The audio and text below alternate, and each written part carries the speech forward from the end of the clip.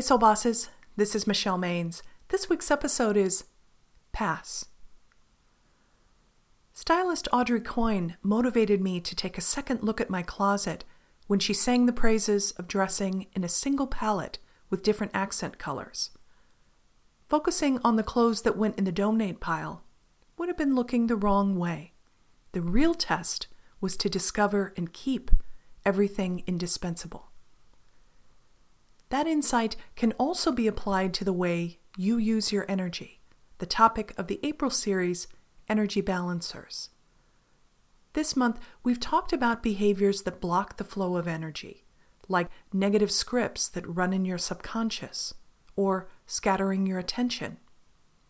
Slipping into the same old decision-making patterns can be just as dangerous. Since you've spent the month working on a clean slate, have you thought about what comes next? In a spring update video, Audrey made an interesting comment.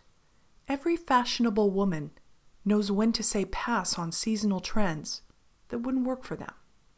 You can apply that same concept to managing your day. When you think about what's in the pipeline for the next 6 months, is your calendar filled with other people's versions of what you should be doing?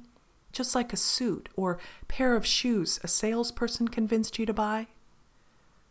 A key Soul Boss idea is to combine your passionate instincts with your shrewd intellect.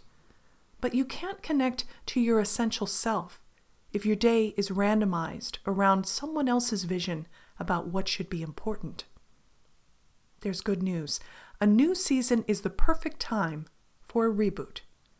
So start saying a good-natured pass, or even make it your new mantra. Let's look at some of the places where you could say pass.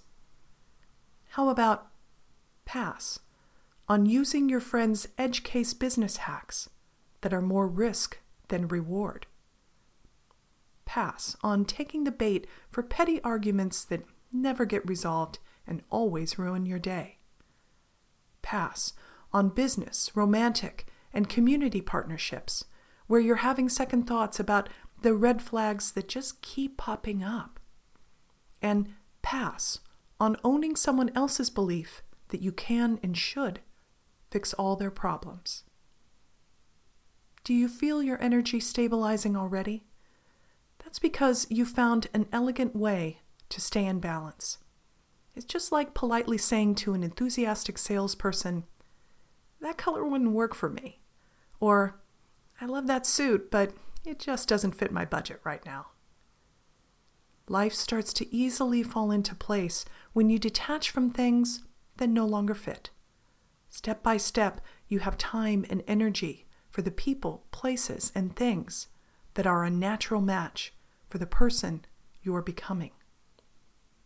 This week, you may have the equivalent of an empty closet, and you could be excited to fill it up with interesting opportunities and new people. But before you start spending your energy by saying yes, practice saying pass a time or two. Keeping your energy in balance is simple. Ensure the activities you invest in reflect your priorities. I'll see you next week.